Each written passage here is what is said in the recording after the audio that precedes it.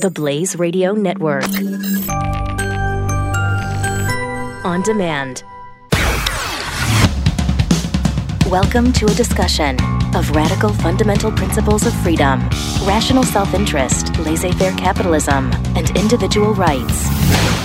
The Yaron Brooks Show starts now.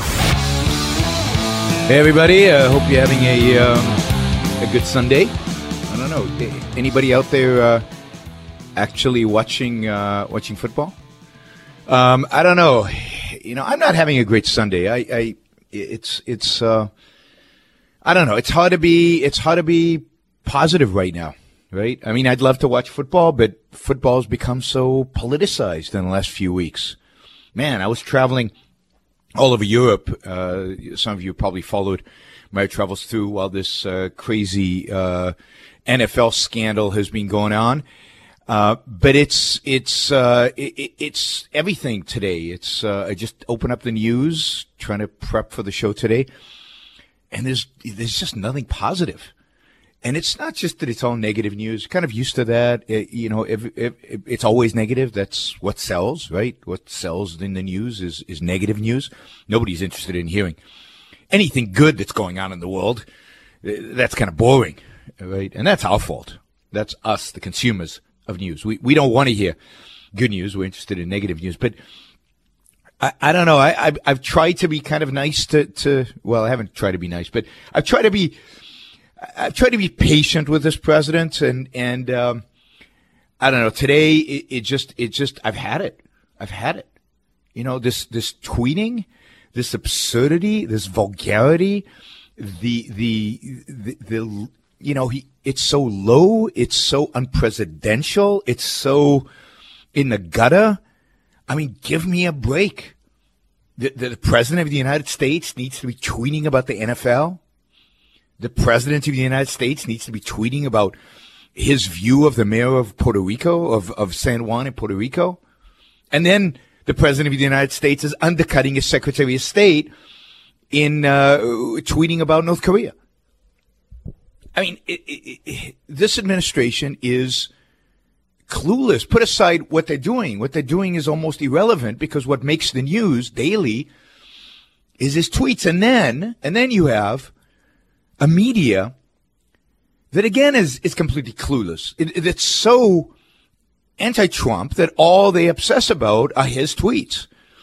And all they obsess about is proving him wrong and going after him. And, you know, I sympathize with that, because he really is awful. But there's stuff happening in the world. Good stuff, bad stuff, interesting stuff, stuff we should care about, stuff we shouldn't care about. There's things happening in the world. And yet, you know, when I look at the media and I try to figure out, okay, what is happening? Like in Puerto Rico, is Trump right? Is the mayor right? Is aid actually getting to? Isn't it getting to the, you know, you can't even tell. You can't even tell. There's no objective media out there.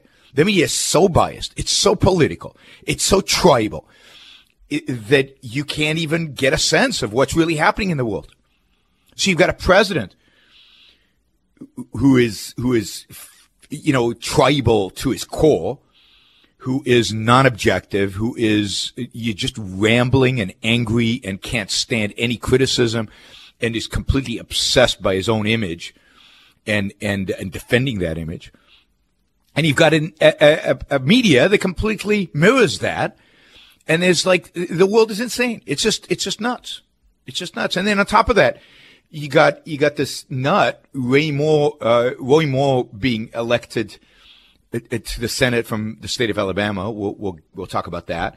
You've got North Korea, you know, again, Tillerson saying one thing, the president saying another thing, all publicly, all kind of contradicting one another. Nobody seems to care.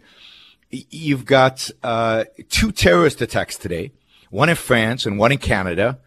Nobody seems to care. Nobody has any idea what to do about it. And it's like, yeah, okay, more terrorist attacks, more people dying, you know, more Allah Akbar and you know, Islamists attacking you know, passerbys in France, slitting a woman's throat, almost decapitating her. And in Canada, somebody driving over some pedestrians. Nobody cares. Just go on. Next weekend, there'll be another couple of terrorist attacks, just like there were a couple of weekends ago in England and in France again, and nobody cares. Just they go on as if this is the new normal. There is the world just seems like it's going nuts, just going nuts. And then, in the midst of all this, the Republicans fail again to repeal Obamacare, or to repealing Obamacare was not even on the table, but to kind of modify it in a way that would maybe move us in a positive direction. Maybe not even clear that would have been the case. The bill that failed this week didn't even make it to a vote because there was no point. Too many people were going to vote against it. And then the president of the United States saying, I think this was last week, saying, I'm against repealing the Jones Act. I'm against even suspending it for a while because the shipping companies would get mad at me.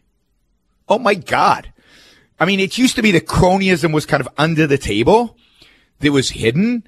But now we have a president who's actually proud of his cronyism, who's actually out in public defending his cronyism. Yeah, I'm not going to do something that clearly is good, repealing the Jones Act, an act, ancient act that was protectionist, that protected the American shipping industry, anti-competitive, anti-capitalist, anti-individualist, anti-market, just doesn't make any sense. And there's an emergency where repealing it would help. But more importantly, it should just be repealed. It's just not an act that is consistent with America and with markets and with what this country stands for. I know, the president doesn't even pretend that there's any good reason to keep the act. He basically says, yeah, the shipping industry would be mad at me, would be mad at us. They want it. So, he's basically admitting that it's all about pressure group politics. It's all about, stuff we know. So you have to give him credit for at least being above board. This is exactly what's going on. But nobody cares. Again, nobody cares. They're much more, they care much more about his tweets about Puerto Rico and NFL than his nonsense about the Jones Act. And, because nobody is for free markets in this country anymore. You didn't see the Republicans going, oh no, we really need to repeal this. There is a bill, by the way, in the Senate or in the House, I think in the Senate, to repeal the Jones Act. We'll see if it actually passes. Let's see if the fact that the Republicans control the Senate and the House means anything good. Because so far, it's meant exactly nothing. So, what can I say? It's just a depressing time to be an American. That's my view. I'm an immigrant, as many of you know. I came to this country believing I was coming to the freest country in the world, believing I was coming to the place where we had the most opportunities. And I was excited and still am excited to live in the United States of America. But when I look around me, I'm excited and depressed all at the same time. It just really is depressing. All right. So today we're going to take up this whole NFL kneeling, Trump responding, but just the NFL broadly, because Trump didn't just talk about the kneeling issue. He also talked about the hitting, right? How the game is played. He had commentary on that as well. We'll talk about that. I want to talk a little bit about Puerto Rico, and the response and again, the tweeting back and forth between the mayor of Puerto Rico and President Trump. And then, North Korea is worth talking about a little bit. Talk about taxes, the one thing Republicans have promised that they would get other than Obamacare, which they've broken that promise. That they promised about the taxes. We should talk a little bit about the tax plan, the little we know about it, whether this is a good thing or not. And I'm interested in hearing from you. So I'm curious. Are you watching football today? 888-900-3393. Are you watching football? If not, why not? Is it because of the kneeling? Is it because of disrespect for the anthem? Is it because the game's boring? Is it because of the concussions? What is it that is causing you not to watch? Or are you just, it's fun to watch. So to hell with all that, and I'm watching anyway. So give us a call. Let us know. 888-900-3393. Are you watching football today. All right, you're listening to your Yaron Brook Show on the Blaze Radio Network, and we'll be back after this break. Best-selling author, prolific media contributor, PhD in finance. This is the Yaron Brook Show. The Blaze Radio Network.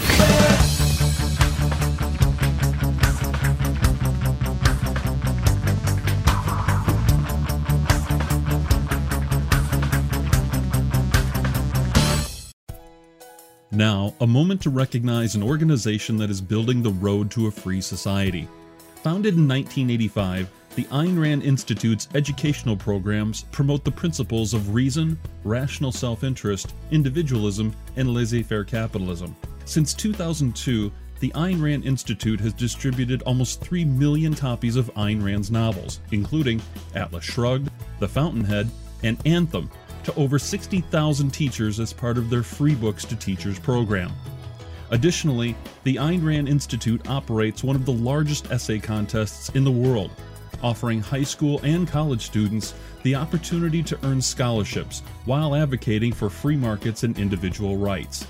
To learn more about the Ayn Rand Institute and how you can support this heroic mission, visit AynRand.org now. That's AYNRAND.org.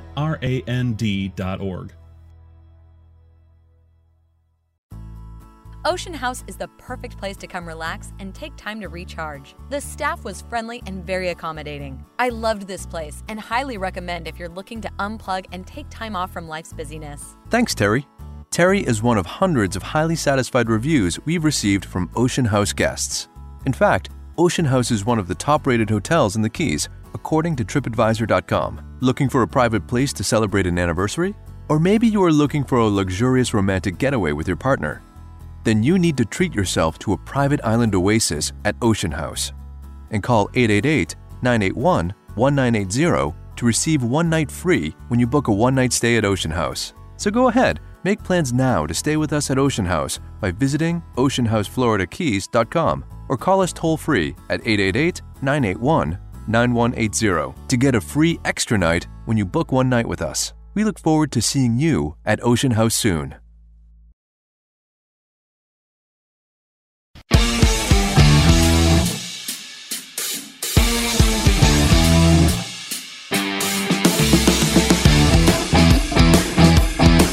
You're listening to the Yaron Brook Show. All right, for those of you who have been tracking my progress around the world, or not around the world, but through the world, I am on country number 8 during this trip. Country number 8 happens to be the United States of America, but I'm not home. I'm broadcasting today from New York City. And just to be positive for a moment, New York is still a great city. Now, it has a crazy leftist, nutty Marxist mayor, and I fear that it is going to deteriorate, and it's not going to be anywhere near as great of a city as it has been in the past because of that. But you walk around the streets, you can't really tell yet. At least I can't as a tourist, I guess, that they've got a Marxist mayor. Still, the skyline is still amazing. The lights are still amazing. Just the buzz and the energy and excitement. Yesterday we went to this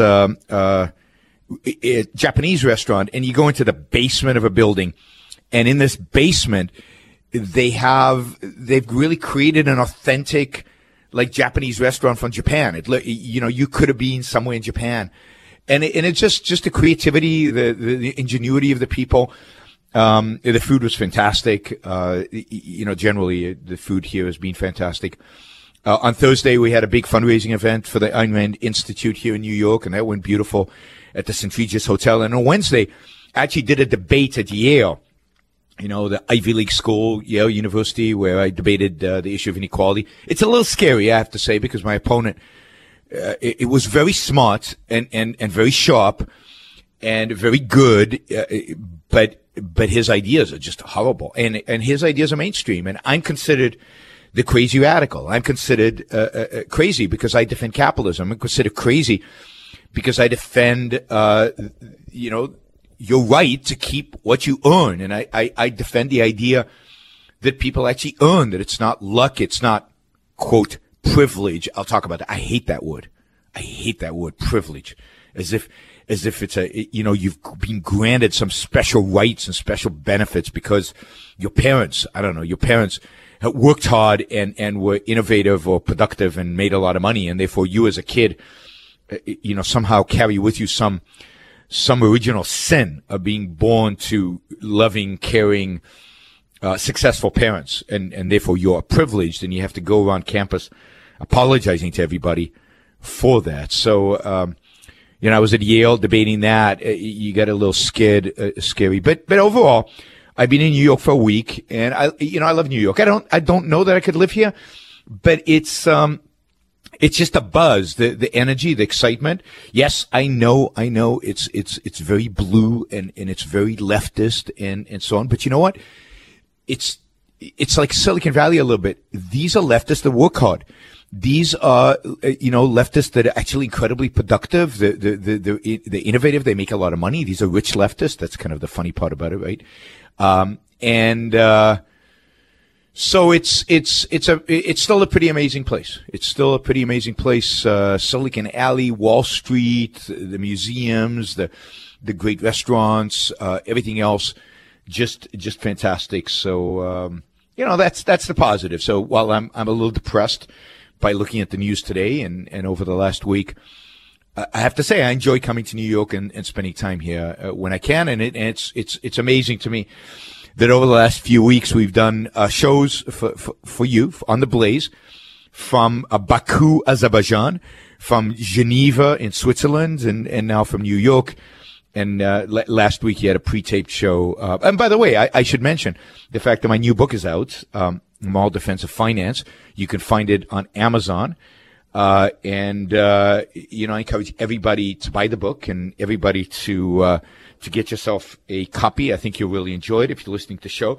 In Pursuit of Wealth, The Moral Case for Finance, with my co-author, Don Watkins. So In Pursuit of Wealth, The Moral Case for Finance. It's right here. And, please go get yourself a copy. And I hope that everybody buys it, and that'll improve my mood. I'll definitely be in a better mood if you guys all buy the book and drive its rating up on Amazon. And after you read the book, what would be really good is if you wrote a good review. So New York's been good, and I have to say, I came to New York from Kiev, and meeting young people in places that have it even like a million times harder than we do. As much as I complain, America is still the greatest place to live.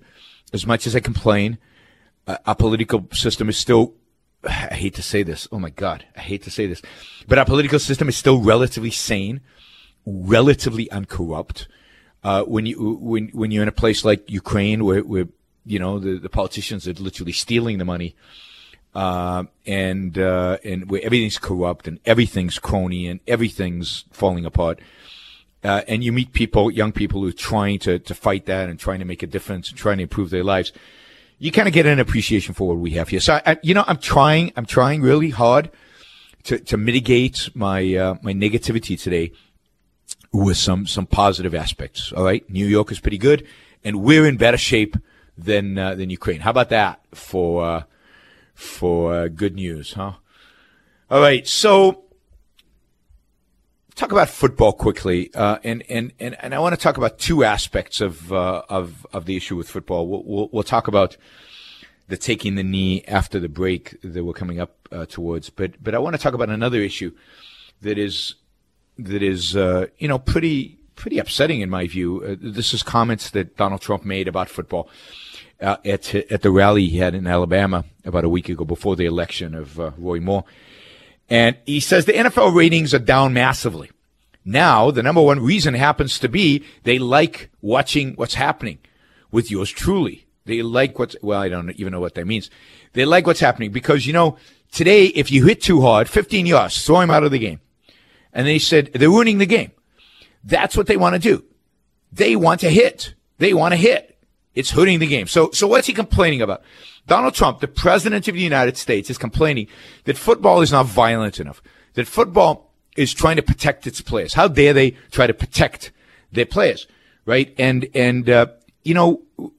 we have discovered over the last few years that football is incredibly damaging to the health of these players, that they are getting brain damage. And one of the reasons I don't enjoy watching football anymore is that every time one of those hits happen, I think this person's brain is being damaged. I don't want to watch a sport in which people are actually destroying themselves. And yet the president of the United States is celebrating. They hit them hard. Maybe we shouldn't be wearing helmets at all. Maybe we should just, go back to gladiators and start slaughtering each other in the stadiums. I find that so offensive. I find that so upsetting. All right, you're listening to the Yaron Brook Show. We're coming up to a break here, and when we come back, we'll be talking about taking a knee in football and the rest of the bad news in the paper today. We'll be right back. Yaron Brook on the Blaze Radio Network.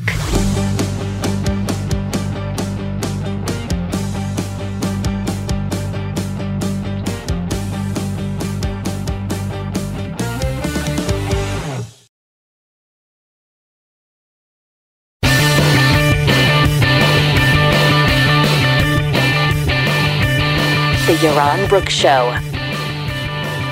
All right, we're back, and before the break, I talked about the fact that Trump is complaining that he's nostalgic for the old days where in a football field, there were no limitations on how hard you could hit, and sending players back after concussions, and when men were real men and they actually brutally assaulted one another. And that would be fine if not for the massive amount of evidence that has accumulated over the last few years about the brain damage and about the physical damage that has been caused to these players, and how and the damage that happens to them very quickly afterwards. And it's just horrific to me that the president of the United States would be celebrating that aspect of the game, that is so destructive to human life, that aspect of the game that is so horrible. I mean, it makes it hard for me to watch football. I enjoy the game. I like the game. But one of the things that really makes it hard for me to watch the game is the idea that every time one of these guys gets hit like that, they're really doing damage to themselves. They're really doing damage to themselves. This isn't fun anymore when it becomes like that.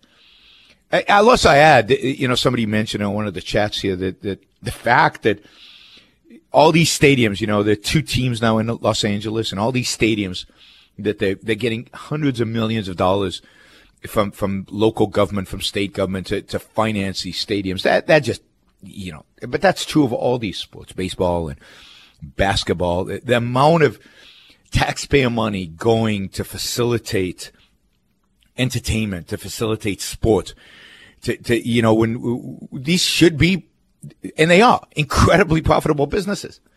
Why are they taking out tax money? You want to build a stadium, build a stadium. Don't ask for my money to do it. So just like I hate Tesla, because Tesla's a car that is built on tax subsidies. I find all these sports stadiums and all these sports teams that are built on tax subsidies just as offensive and just upsetting.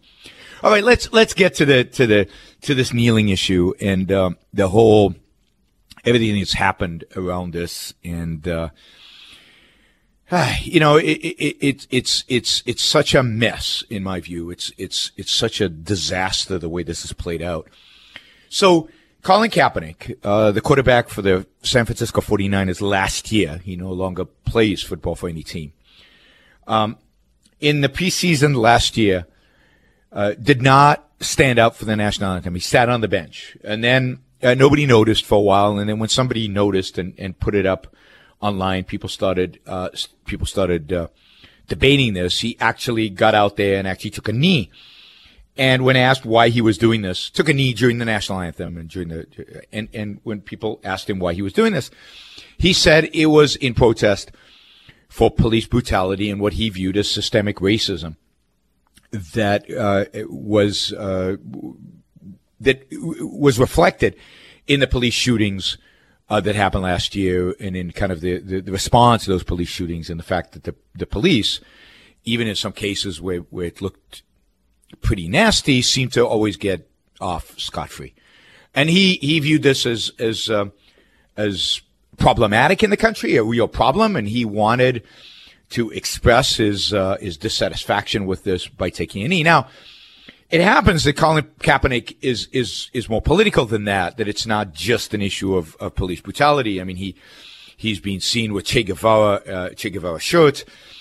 Che Guevara was an awful commie and responsible for the deaths of I don't know how many people and a real nasty, horrible human being. And Kaepernick is quite radical left. It would appear from everything else. But on the issue of police brutality, I don't think it was completely wacky. I don't think it's completely nuts to protest that, to bring attention to it, to say, look, there's something going on here. And we should get some data, and we should actually find out, is there something systemic or not? I did a whole show, you can find it on one of my podcasts in the past, on the shootings last year. And one way to get attention is to kneel at I guess, when the national anthem. Now, the response to this was pretty obviously harsh, and I sympathize with the response as well, because look, the national anthem represents this country. It represents America. It represents America at its best. It represents what America stands for. It represents the spirit, the idea of liberty, the idea of individualism and individual freedom. And to disrespect the national anthem is to disrespect the ideal of America, not just America today, the ideal of America. So I sympathize with Kaepernick wanting to get attention, and he has every right. He has every right to do so. I sympathize with the fact that the ownership of the San Francisco 49ers let him do it. I mean, he's a contract player. They could have fired him. They could have, I don't know what his contract says. I don't know if they could have fired him, but they could have come out against him, but they didn't.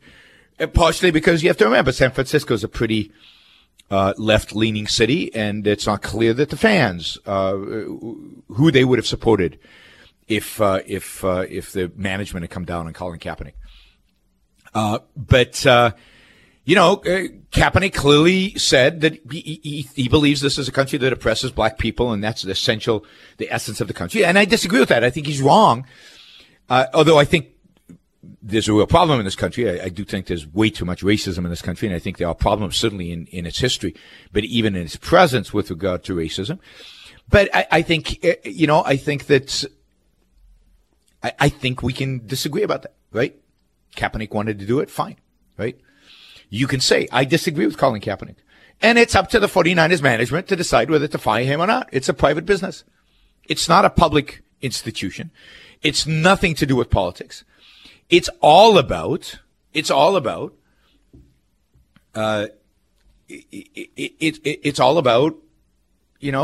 fans and the private business and what they do with this. Now, this was going on all last August and into September, and at the time, Trump, who was a candidate for president, tweeted that Kaepernick should find a country that works better for him. I don't think a presidential candidate should have gotten in the middle of this. I don't think it's that important. I don't think anybody should have paid too much attention to it. I think if we hadn't paid a lot of attention to it, it would have just gone away. And it would have disappeared, right? And some fans would have objected, and maybe fans of the 49ers. I'm a fan of the 49ers. I've never liked Kaepernick. I've never liked his attitude. I never liked the way he played quarterback. I just don't like the guy. But they would have just walked away from it, right? So, but instead, this became a national issue. It became a national issue partially because Donald Trump chose to make it a national issue. It became a national issue because the media chose to focus on it and make a big deal out of it. And it became a national issue. And slowly, it wasn't just Kaepernick, right? Slowly, other people started doing it. In Seattle, they started taking a knee, some of the players, and became a bigger and bigger issue. And it's not an issue of constitutional right because it's a private venue. It's a private sport. It's a private facility. Again, if the owners of the 49ers said, we don't want you to do this, if if they had a contractual right to say that, given the contract they have with Kaepernick, that's their issue. This is not about the Constitution. As long as Donald Trump doesn't make it about the Constitution.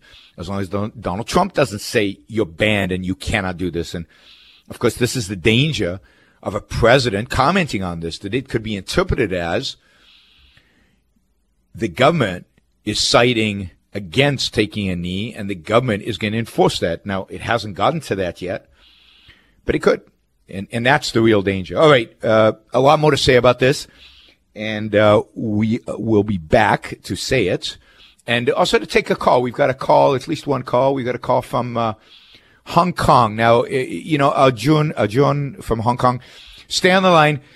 You want to talk about something a little different, so I'm gonna play out the football thing, and then we're gonna come back to you and take your call. All right, you're listening to Yaron Brook Show on the Blaze Radio Network, and we'll be back after this break. Best-selling author, prolific media contributor, PhD in finance. This is the Yaron Brook Show, the Blaze Radio Network.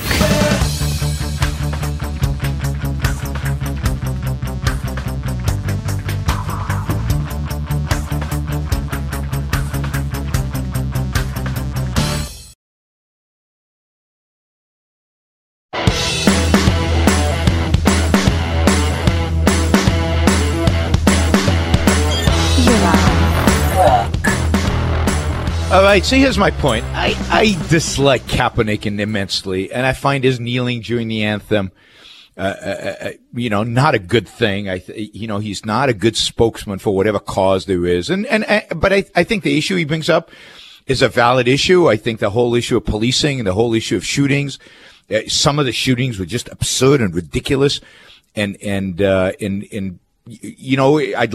love to bring the light of objectivity on the whole question of policing and the whole question of police shootings. Kaepernick was not doing that.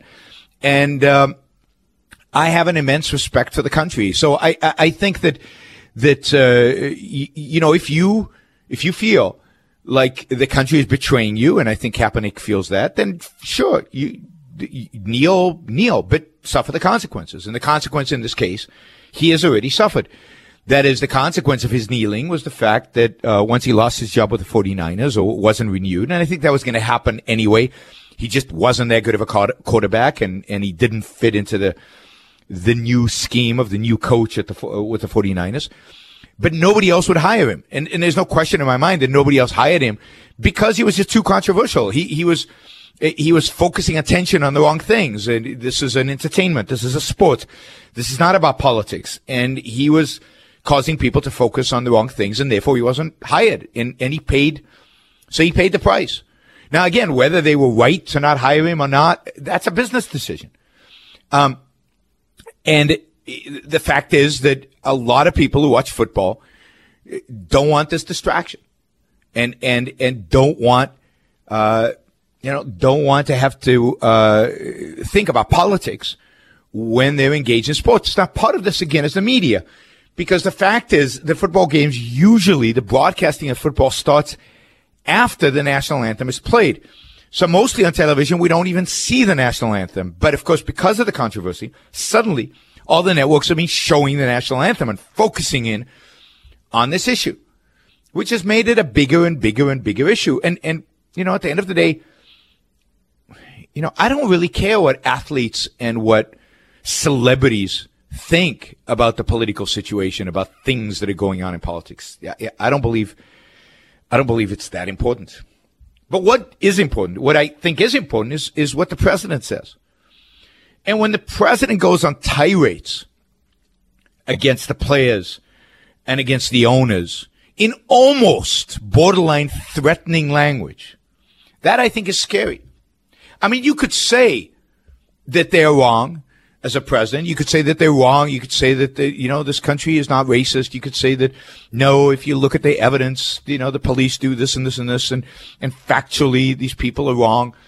But what the president has been doing is an implied, implicit, underlying threat, plus just the language he uses and the way he does it, I find just so offensive and so ridiculous and so unrestrained and so undignified that it just belittles the presidency and belittles the country.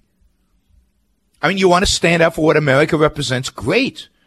Say it's unfortunate that people are taking a knee to the national anthem because this is what the national anthem represents. The national anthem is about what America should be and can be, what we strive to make it. And, we should all be united in striving to make this country a country with no racism, a country that is completely free. And to the extent that there's racism out there, that's a bad, evil thing. And it's unfortunate that some people, these athletes or whatever still think that. And turn it into a positive in terms of what the country really represents and what the country's for. Instead, it comes out as this tirade against the owners, against the teams, against the players, and again a kind of a false sense of patriotism. No matter what, you should never kneel in front of. What if there's really something wrong in the country, and not just by the government? What if there's really something wrong in the country? What if you really believe that racism is prevalent in the country? Wouldn't you then be legitimate to take a knee? Wouldn't it then be legitimate to protest against the flag and the anthem? So it's just the way this is all handled. The president's wrong. I don't like the people taking the knee. I think they're all wrong. And of course, the people taking the knee, it's not just about racism. If it was just about racism, all right, we could at least have a discussion about racism, but it's a whole leftist agenda. It has to do with what they talk about the privilege. They talk about, inequality. They talk about a whole leftist, agenda that is motivating, them, so this is a knee against the essential liberty and essential freedom and essential capitalism that this country represents. And that's just sad. That's sad. And again, it's sad that we do not have a president who can still, and Obama was the same because Obama kind of didn't have a position, but nobody can actually defend what America's about. So nobody can actually make a commentary about this issue as president, as the leader, that makes any sense. All right. We're coming up here against a hard break. So you're listening to Yaron Brook Show on the Blaze Radio Network. We're going to take this caller from Hong Kong when we come back in a few minutes.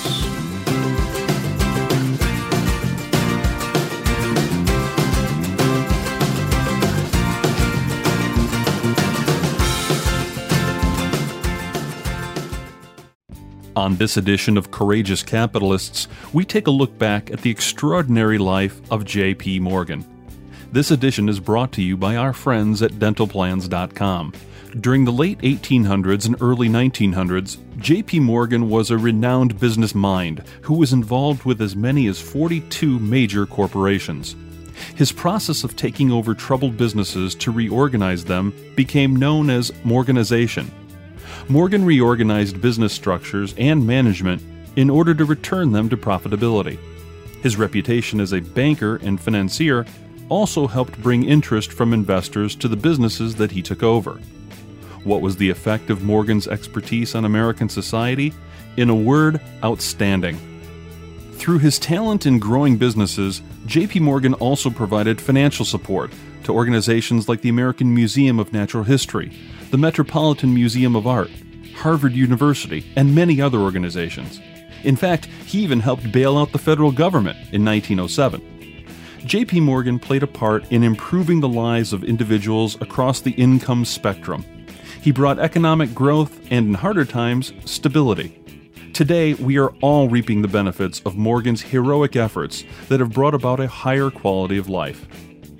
In celebration of his intellect and ambition, we celebrate J.P. Morgan as a courageous capitalist. This edition of Courageous Capitalists has been brought to you by our friends at dentalplans.com. Did you know that you can save between 10 and 60% on most dental procedures at over 100,000 dentists nationwide? There are no coverage limits, caps, or waiting periods to get the care you need. Visit highroadproducers.com/dental to see for yourself how much you can save. That's highroadproducers.com/dental.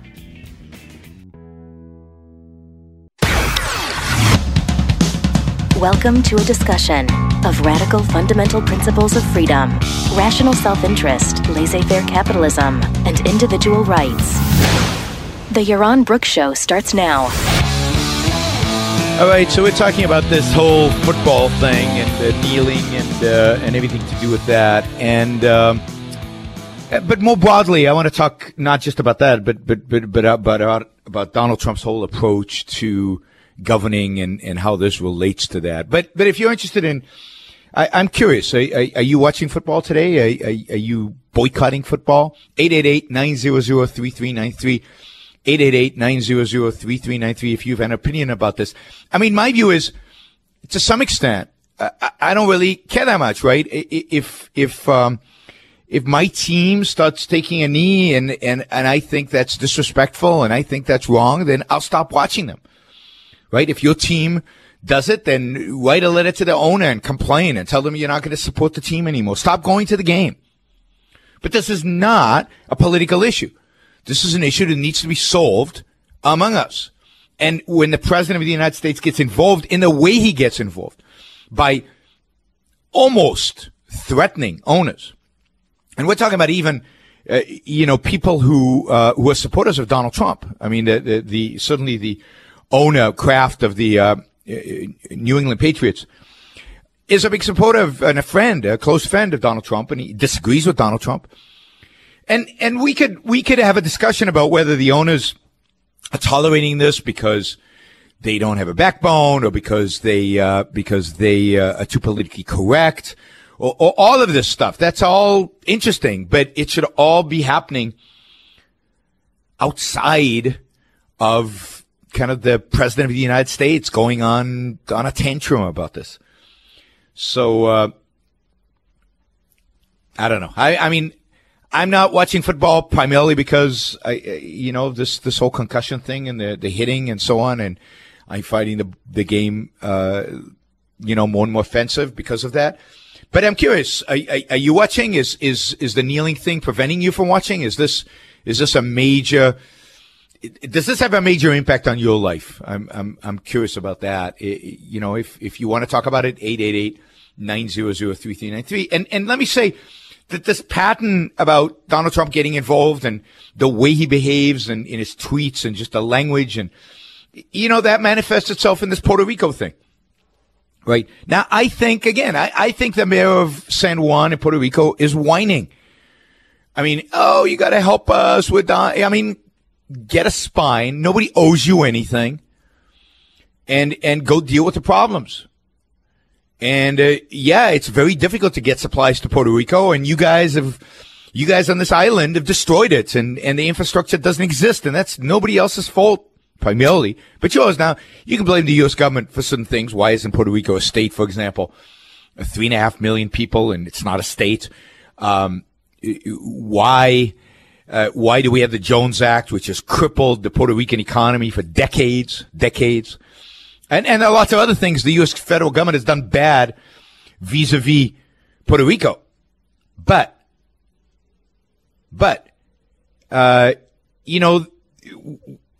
we don't owe, it's not, it's a problem because once you have FEMA and FEMA goes out and helps everybody, then, why not help the Puerto Ricans? If it's going to help everybody, what about the people in Puerto Rico? Why are they different? Why shouldn't they get as much support as everybody else? So there is that.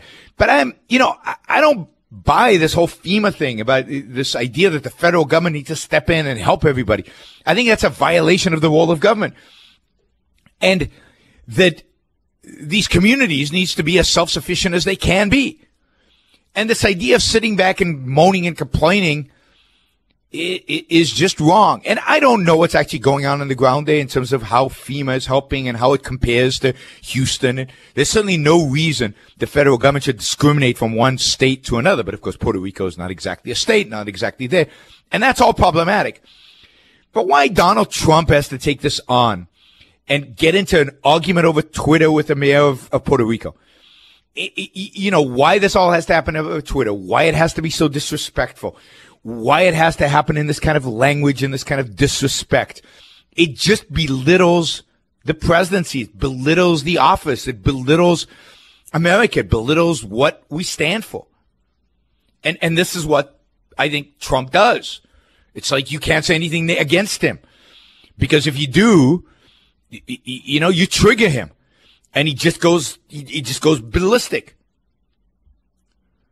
And it's so depressing to have a president who has no self-esteem, who can't take any criticism. And it becomes personal immediately. He has to attack the mayor personally. Say she's wrong. Provide some kind of principled defense. Send your people out like they did today on the news shows describing what is actually being done for Puerto Rico. But to personalize it and to attack her the way he did, it's just, I don't know. I find it just upsetting and offensive and bizarre. All right, I'm going to take this caller because we've been having on the line for quite a while now. Arjun from Hong Kong. Hey, Arjun, what's up? Oh, hello. Hi. Hi. Before I get to the topic I called in for, you mentioned that you don't watch the NFL as much as before because of the injuries. Yep. Or the dangerous nature. But I was wondering what do you think about the fact that maybe that's the only way they can get to do such an extreme, spectacular sport with such high performance and achievements So Arjun is asking, what if the only way to do such a sport and with such achievements and such spectacle is this way, is where people really get injured? And I'd say, all right, you have a right to do it, but I'm not going to watch it because I'm not interested in watching achievements that involved destroying the rest of your life. I think that's wrong. No, I mean to ask you in terms of your hierarchy of values. I don't see how you can have a hierarchy of values if you take your life seriously. I don't see how you can have a hierarchy of values that says, I am going to have love football so passionately that they don't mind. Then I say that's an anti-life hierarchy of values. You have to take the perspective. A hierarchy of values has to take into perspective the fact that you're going to live to be 80 or 90, the fact that you want a high quality of life, the fact that your brain, your mind is the most important thing that you have, and that you can't get so much thrill. It's the same as taking drugs, right? I get such a high from playing football, I don't care about the fact that my rational capacity is being destroyed. That is not a legitimate rational hierarchy of values.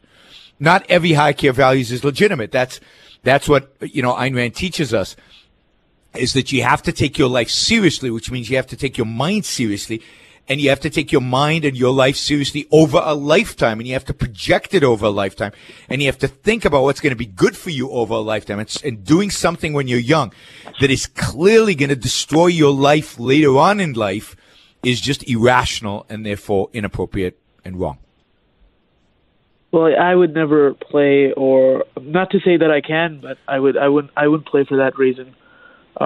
Well, I agree with you, but I wouldn't support other people playing, even if they have decided for irrational reasons what they want to do. I wouldn't watch it, and I'm thinking about not watching it because I don't want to support that kind of behavior, that kind of irrationality.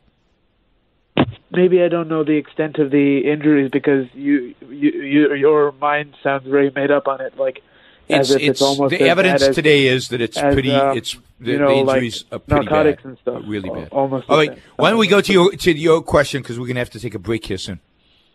Yeah. So my question is about your comment recently in England about the Japanese internment. I'm not sure I understood you correctly, but you said it was kind of justified, or.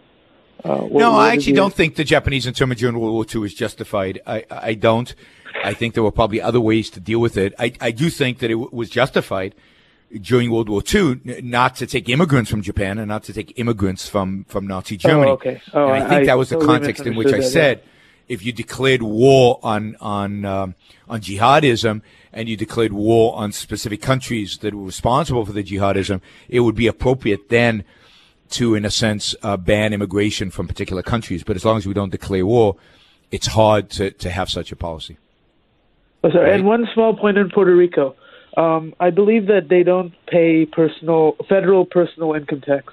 Now, I'm not sure how. No, that's not true. Whether So that Puerto plays Ricans any role in do. the decision of the government, but I understand that's the case.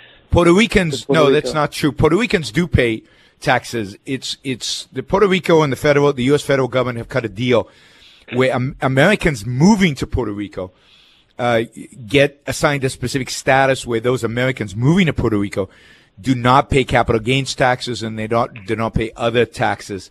And in a sense, they don't pay federal taxes. So Puerto Rico turns out to be the only tax haven, only real tax haven that Americans can take advantage of.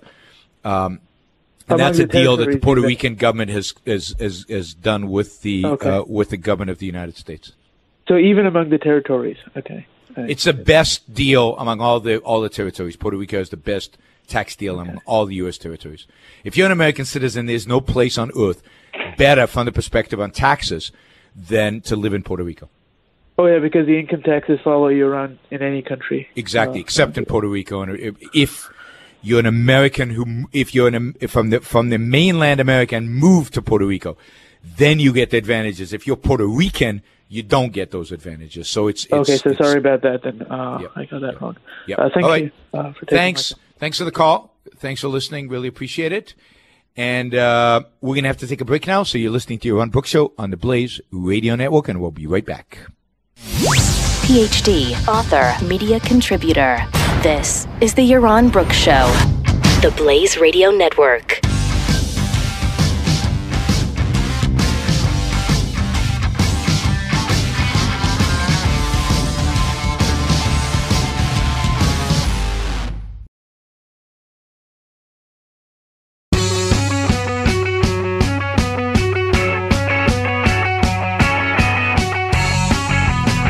This is the Yaron Brook Show. All right, so we're talking today about Donald Trump's tweeting, I guess. That's what it's boiling down to. Because, while I find, I don't like the idea of football players kneeling, I like the idea of Donald Trump's tweets even less. And while I don't like the idea of a mayor of Puerto Rico, of San Juan, Puerto Rico, kind of begging and whining and complaining. And I generally, I'm not a big fan of FEMA and massive federal support for everything. Although again, Puerto Rico is kind of being screwed by the U.S. government for many, many decades. But, I like, again, the tweets of our president even less, the fact that he engages in all this. And let me just make a final quick comment on I guess, Donald Trump and tweeting. And that's the tweet today about Tillerson. So Tillerson said yesterday that there were direct negotiations between the United States and North Korea, that he was directly engaged in negotiations with the Koreans, that there was direct communication. Now, I think that's a huge mistake. I think it's stupid. I think it's failed every time it's being attempted in the past. I think the United States we should never negotiate with evil regimes. I think that's true of North Korea. I don't think we should negotiate with Iran. I think we should do what's in our self-interest, and I don't think it's in our self-interest to negotiate with evil. That you can't believe a word they say. So what are you negotiating exactly? They lie through their teeth. That's the only principle by which they can abide by. There is nothing else they can do. That's what evil does. It lies. It deceives. So I am against the United States having direct talks with, and I was very disappointed in Tillerson, and that the State Department has direct conversations with. I think only bad things are going to come from that. All right. But I also think that if you're president of the United States and you're running administration, you should have some control over that. That is, there should be no direct conversation between the State Department and North Korea unless the president has approved it. This is a big foreign policy issue, and you think the president of the United States would have a handle on this issue, and he wouldn't let his State Department go run amok all by itself, independent of him. But that's what it seems like is going on, because the president this morning tweets, oh no, we shouldn't be talking directly to the North Koreans. It's futile. It's useless. We shouldn't be doing it. Which I agree with. But, come on. bring Tillerson to your office and yell at him. Tell him to stop it. But you don't air your dirty laundry in public. You don't show the world that you have lost control over your own administration.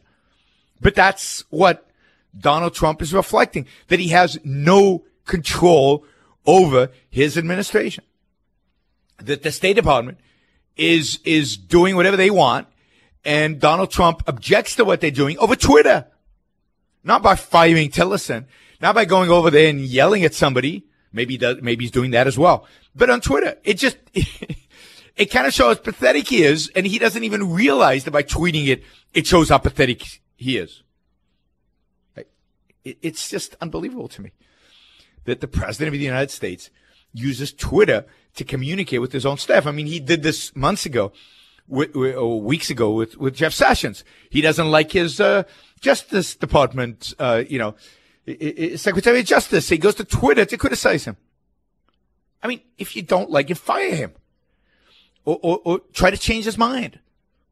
But what are you tweeting about it? What are you letting the world know about the fact that you are a lousy manager who can manage your own administration, who has people working for you doing the opposite of what you think should be done? It's just, I just find the whole thing bizarre. So anyway, I don't know. I got up with all these Trump tweets are just getting me depressed. That's all I can say. It's just so low. I mean, I love this country, and I love what this country represents. And yeah, I know some people are going to kneel in front of the national anthem, and that's bad. In 1968, in the Olympics, during the national anthem, and these are athletes representing the United States. They took off their shoes and were standing on the podium with the national anthem in their socks to protest against poverty, and they raised their fist with a black glove on it in a salute of the Black Panthers, of Black Power, to protest racism in the United States. And they took a stand. Okay, I think I wouldn't support that. I think it's wrong, but the world did not end as a consequence of that. People express their views. We're not always going to disagree. The left in this country is dominant, particularly among blacks, which I think is sad, because I think the left has stabbed black Americans in the back, that the left is destroyed the black family. The left in its policies have destroyed the capacity of blacks to advance economically. They've institutionalized them into poverty. The war on poverty has reduced the rate at which blacks move into the middle class. So it's sad that so many of them are leftists, but they are. And they take a knee. Okay, get over it. Move on. It's sad, but then once the president gets involved, it makes it a big issue. It turns it into a big deal. And now you've got whole teams protesting, not protesting on the issue, protesting the involvement of the president of the United States in this thing. And now, everybody's out there talking about Puerto Rico because the president has raised this issue. And of course, he is demonstrating through Twitter his complete and utter lack of ability to manage his own people, his own administration. So just incompetence, and it's sad, because I have a huge amount of respect for this country and for the presidency as representative of this country. All right, when we come back, I want to talk about something other than negative. The election of Roy Moore, which I think is horrific. And then we'll talk. We've got a few other issues, and of course, you can call in and disagree with me. You're listening to the Yaron Brooks Show on the Blaze Radio Network. We'll be right back. You won't hear traditional political views here. This is the Yaron Brooks on the Blaze Radio Network.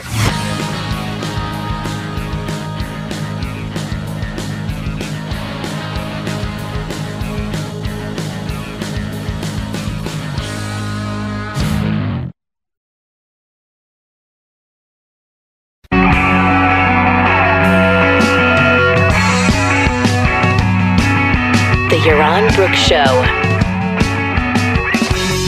All right, well, we're back, and we are talking about, we're talking about all the pressing news of the day. I'm sorry. You know, I still believe in this country. I still believe in the fundamental values of this country, which are the values of individualism and the values of liberty and freedom and individual liberty and individual freedom. And yet the last couple of presidents, or the last three presidents, have just slowly eroded everything about what's good about this country, and it really is getting worse and worse and worse and worse. And I think Trump is taking us to a new place in that respect, a new low. And really one of the new lows was I thought the election of Roy Moore this last week. He won the primary in Alabama, will become probably most likely the senator from Alabama to replace Jeff Sessions. Now, Jeff Sessions is not my favorite guy because, and many of you know, I think, Blaze listeners, that I am an atheist, and I do not believe that religion has any role in government, that religion should be a factor in decision-making in government. I believe that this country was basically set up as a secular government, as a government that is there to protect individual rights. That's it, to protect the individual. The government is supposed to protect us from crooks and criminals, not from natural disasters even, from crooks and criminals and fraudsters and terrorists. That would be good if our government did something to protect us from terrorists. And from foreign invaders. And other than that, arbitrate disputes. We need a legal system. But other than that, leave us alone. I think, for example, disaster relief should be privatized. I think, for example, most of what the government does today, probably 80% of what the government does today, maybe if you take into account state and local, I'd say 90% of what the government does today, the government shouldn't be doing. And it should certainly have a separation from church, from religious issues. It's not the government's job. You want to be religious, that's fine. You want to have any religion, that's fine. It's not the government's place to dictate what our religion should be. It's not the government's place to claim that it's founded on religious principles, because it's not. There is no such thing as individual rights in the Old Testament or the New Testament. That's a philosophical concept. That's a secular concept. That's the concept on which this country was founded. And here you have a guy, Roy Moore, who does not believe in the separation of church and state at all, who insists that the laws of the United States of America should be based on religious principles, who has certain religious beliefs. That's fine. He can have them. That's his right. I think but he doesn't get to impose those religious beliefs, and yet has a history of imposing them. Whether it's the Ten Commandments and insisting on having the Ten Commandments in a courtroom, even when the courts have ruled against it and said he has to take it out. He had to be literally kicked out of the court by a judicial ethics panel because he refused to abide by court decisions. How can you have a judge who refuses to abide by court decisions, refuses to accept the rule of law? There's nothing more fundamental in a free society than the rule of law. And yet, here's a judge and now a senator who does not believe in the rule of law. That's just horrific. Just horrific.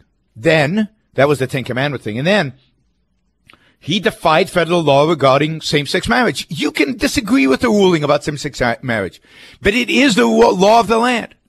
And as a judge, you have to abide by it. As a public official, you have to abide by the rulings, agree or disagree. Imagine if every public official in the United States said, I agree with those decisions of the Supreme Court, but I don't agree with other ones. And I'm going to, therefore, only follow the ones that I agree with. Imagine if every public official, not just judges, but police officers, police officers, I don't agree with the with half of the laws on the books. I'm only gonna follow the ones that I like, right?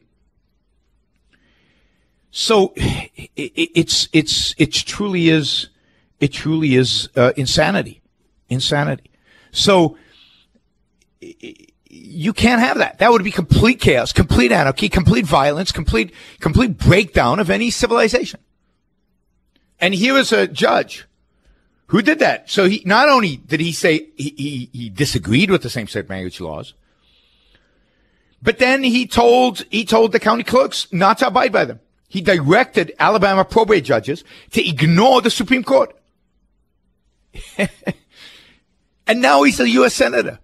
He got rewarded for that.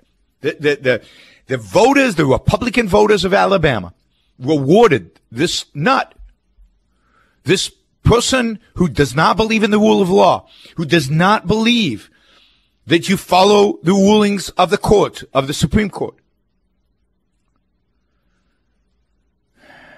And they rewarded him by electing him to the Senate.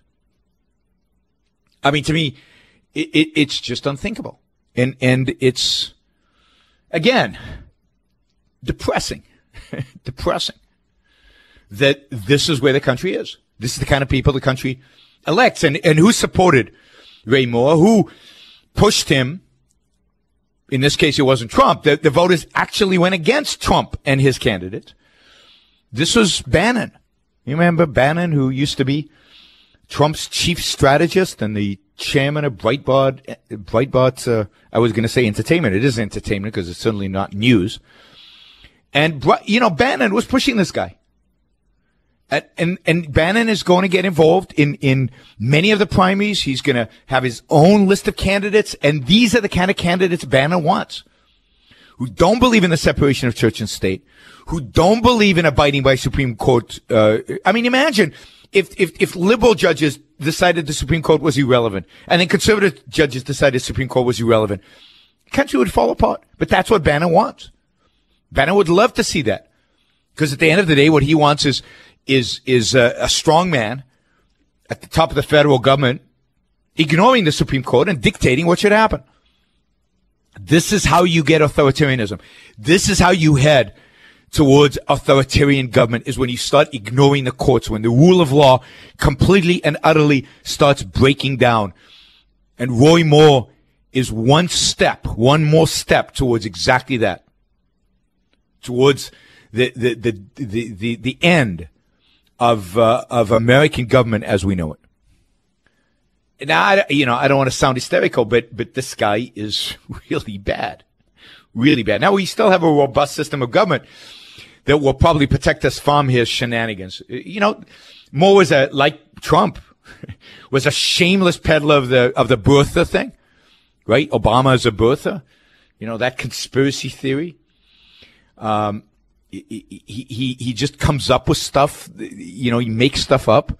He is a post-truth candidate, post-facts candidate. So in that sense, he's very much like Trump. And it scares me that we're getting more candidates like Trump. It scares me that that's the direction the country's heading in. All right. We are going to take a quick break here. You're listening to Yaron Brook Show on the Blaze Radio Network. We'll be right back for the final segment. Israeli military veteran and radical for capitalism. It's the Yaron Brook Show on the Blaze Radio Network.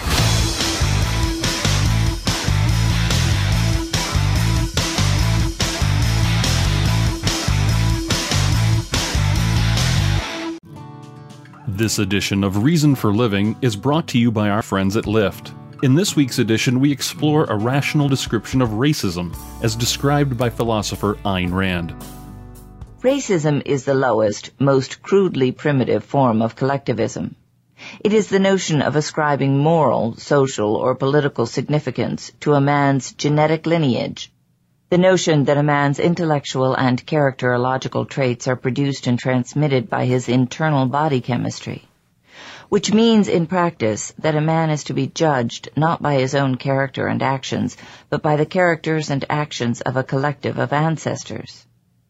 Racism claims that the content of a man's mind, not his cognitive apparatus, but its content, is inherited. That a man's convictions, values, and character are determined before he is born by physical factors beyond his control. This is the caveman's version of the doctrine of innate ideas, or of inherited knowledge, which has been thoroughly refuted by philosophy and science. Racism is a doctrine of, by, and for brutes. It is a barnyard or stock farm version of collectivism, appropriate to a mentality that differentiates between various breeds of animals, but not between animals and men.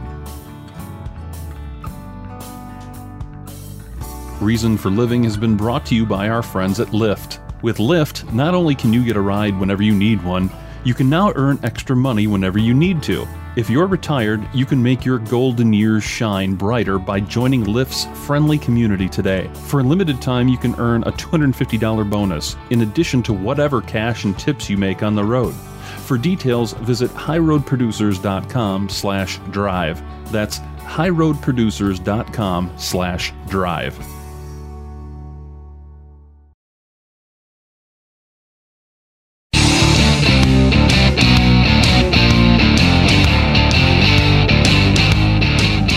Yaron Brook. Hey, so we're talking about a bunch of different stuff. I guess I'm depressed today, so it's not being the most positive and exciting show. But maybe Dave in Oregon can get me on a better track. Hey, Dave, how's it going? Hi, good, Yaron. Thank you. And yourself? Well, you told me, not so good. Yeah, exactly. Yeah, go ahead. What's up? My question is, it might be kind of subtle, but just a moment ago, and I've heard other people say this, you were saying that you support both liberty and freedom. And is there a difference, or I wonder if you could talk about that?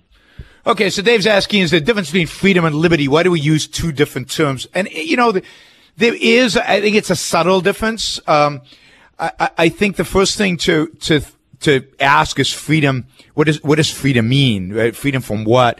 And what I mean when I talk about freedom is freedom from coercion, freedom from force, freedom from authority, freedom from other people telling me what I can and cannot do, what I can and cannot think. Freedom is, I think, the broader concept. It's about the absence of coercion. Freedom is living a life where you're free of coercion. And we're not very free in America today because of the way we're taxed, because of the way we're regulated, because of the degree to which government controls us. And government is coercion. Government is force. Government is authority. I think liberty relates more to the mind. It relates more to thinking and speaking and writing. It relates more to issues surrounding the First Amendment, I think. So liberty is more, be freedom from authority. So that's my understanding. This is not my definitive statement of the topic. So, you're going to have to forgive me for not having, for not having it completely down. Does that make sense? Yes, it's great food for thought. So when the founding fathers say, we have a right to life, liberty, and the pursuit of happiness, the right to life includes all other rights in a sense. The right to life is basically the right to pursue the actions necessary to live your own life, the right to life is the freedom from coercion in every aspect of your life. And then they articulate, and in the original draft, I think they mentioned, liberty, property, and the pursuit of happiness. And liberty relates to thought and to the product of thinking. Property relates to economic activity, obviously, and material activity. So liberty relates to kind of the product of the mind. Property more relates to kind of the material world, and the pursuit of happiness is more like the ultimate goal for all this. Acting in a way that ultimately leads to happiness. So that's how I think about it. But I'll give it some more thought and see if I have a better, more definitive answer for sometime in the future.